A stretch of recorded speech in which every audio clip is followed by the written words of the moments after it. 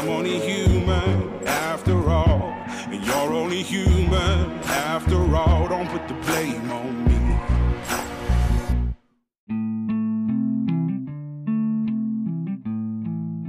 me. Welcome to Ponder Exchange, a podcast about Christian faith and armed service hosted by me, Brother Logan Isaac.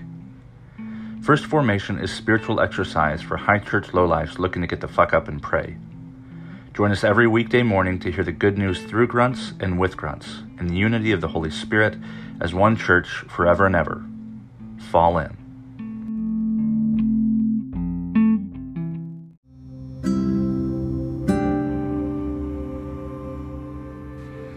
Psalm 131. O Lord, my heart is not lifted up. My eyes are not raised too high. I do not occupy myself with things too great and too marvelous for me. But I have calmed and quieted my soul, like a weaned child with its mother. My soul is like the weaned child that is with me. O Israel, hope in the Lord, from this time on and forevermore.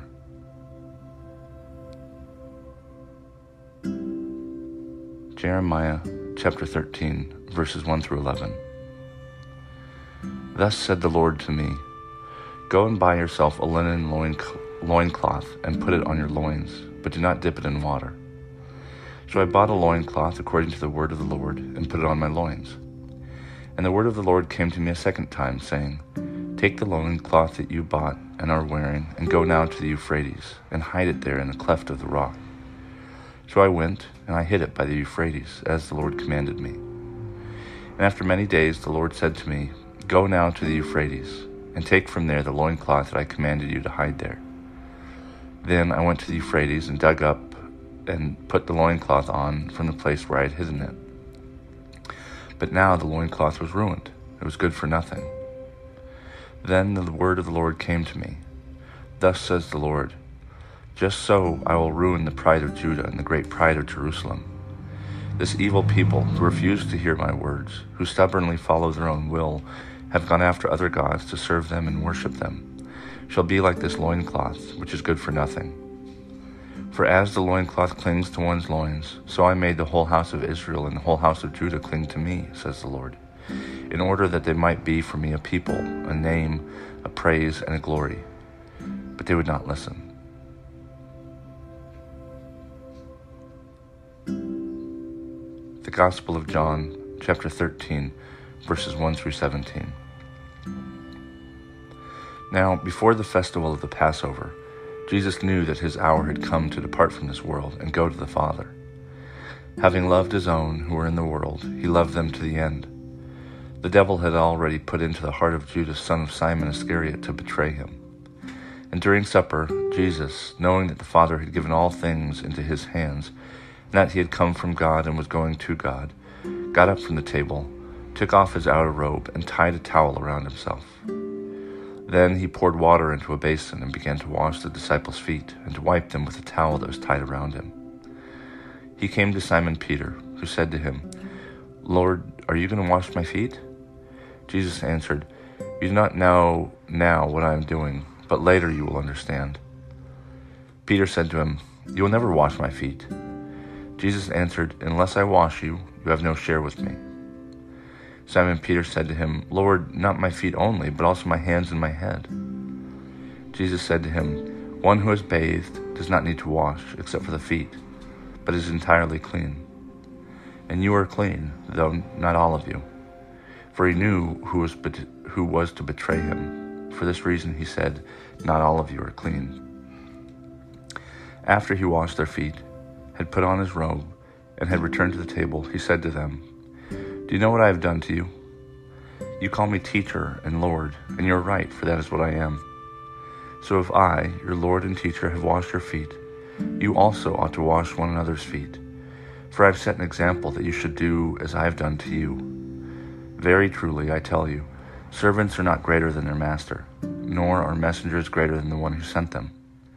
If you know these things, you are blessed if you do them.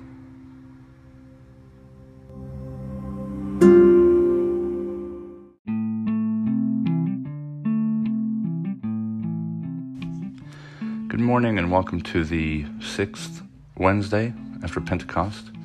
This is Brother Logan Isaac broadcasting from the Appalachian Abbey in Knoxville, Maryland. This morning's readings come to us from Psalm 131, Jeremiah 13, and the Gospel of John, chapter 13. And the reading from Jeremiah, I really like Jeremiah. And this one's an odd one. He's basically told to go buy a loincloth, put it on, and wear it, go to the Euphrates, and then put it in a rock for, I don't know how long, sometime. And he goes back, he tells Jeremiah to go back, get it from the rock, and wear it. And when I read it the first time, I thought, oh God, it's a biblical quote, and that's good for nothing. It says it twice, right? Yeah, which is good for nothing. And he compares Israel to this loincloth, because God wanted Israel to cling to God, just as a loincloth clings to your loins, I guess, by sweat. I don't know. We're not talking about spandex or Under Armour. But what's odd is that this loincloth, which is good for nothing, is Israel. And maybe you've heard someone tell you you're good for nothing. Maybe it was a drill sergeant. Maybe it was somebody that you thought was your friend. Maybe it was somebody you loved that was struggling with their relationship with you. I remember being told by my commander that I had negative value. I was not even good for nothing. I wasn't good. I was good for less than nothing, or less good than nothing. I don't know. And that didn't bother me too much. I kind of sort of saw that coming. But what's amazing in this passage, and the coupling with John 13, is Israel being a loincloth is precisely the point. And this again ties into why I think humility in particular and hardiness are key characteristics of being a Christian that you learn in the military as a grunt. In John 13, Jesus washes his disciples' feet. I think it's the only place that it happens. I don't think that the Synoptic Gospels have foot washing. Maybe they do, I can't remember. Maybe Mark does.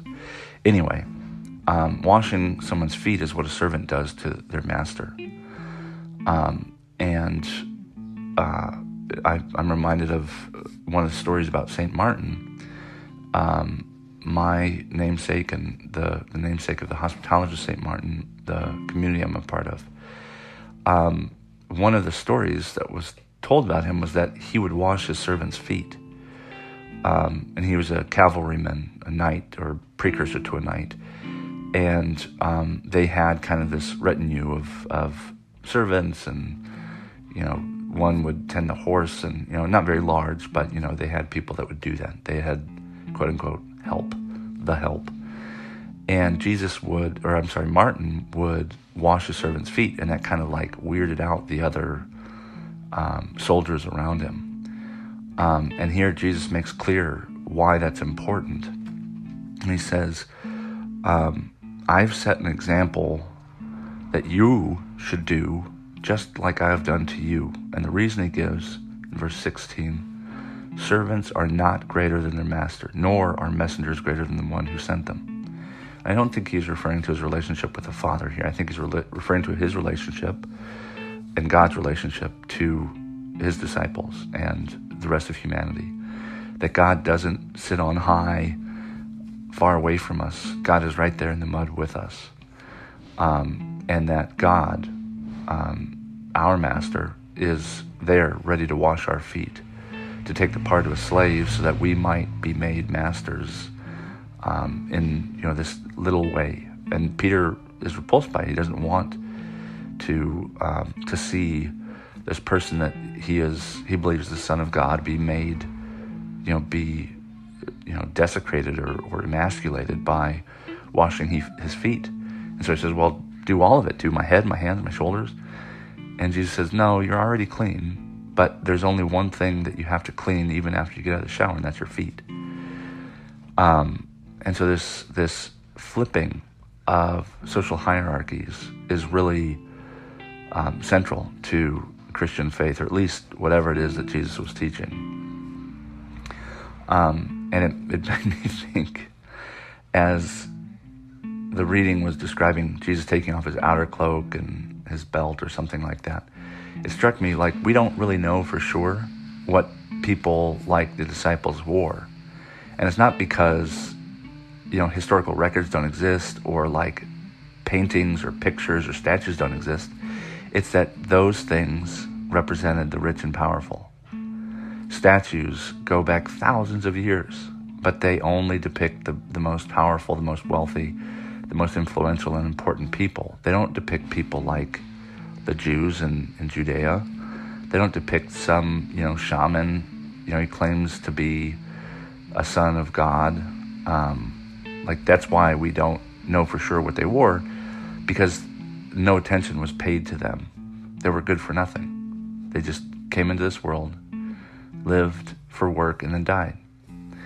And that humility is, I believe, one of the saving graces of Christianity.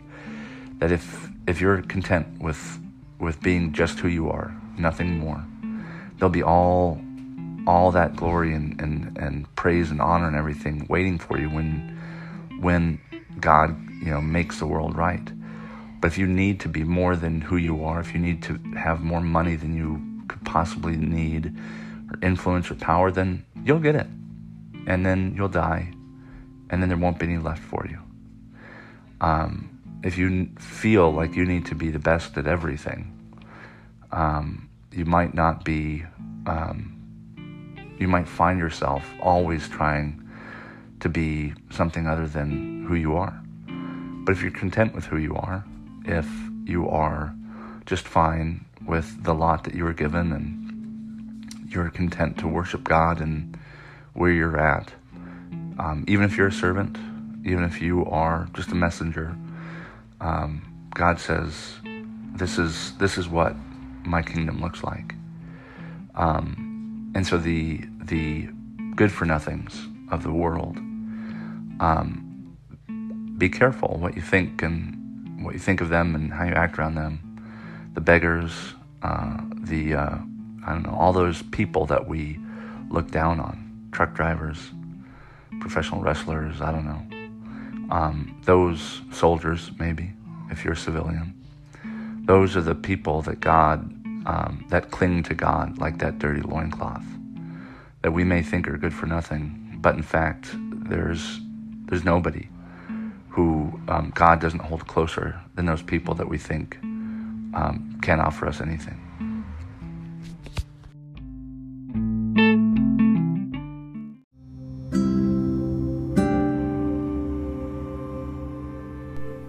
A prayer for the poor and neglected from the Book of Common Prayer. Almighty and most merciful God, we remember before you all poor and neglected persons whom it would be easy for us to forget. The homeless and the destitute, the old and the sick, and all who have none to care with them. Help us to heal those who are broken in body or spirit, and turn their sorrow into joy. Grant this, Father, for the love of your Son, who for our sake became poor, Jesus Christ our Lord. Amen.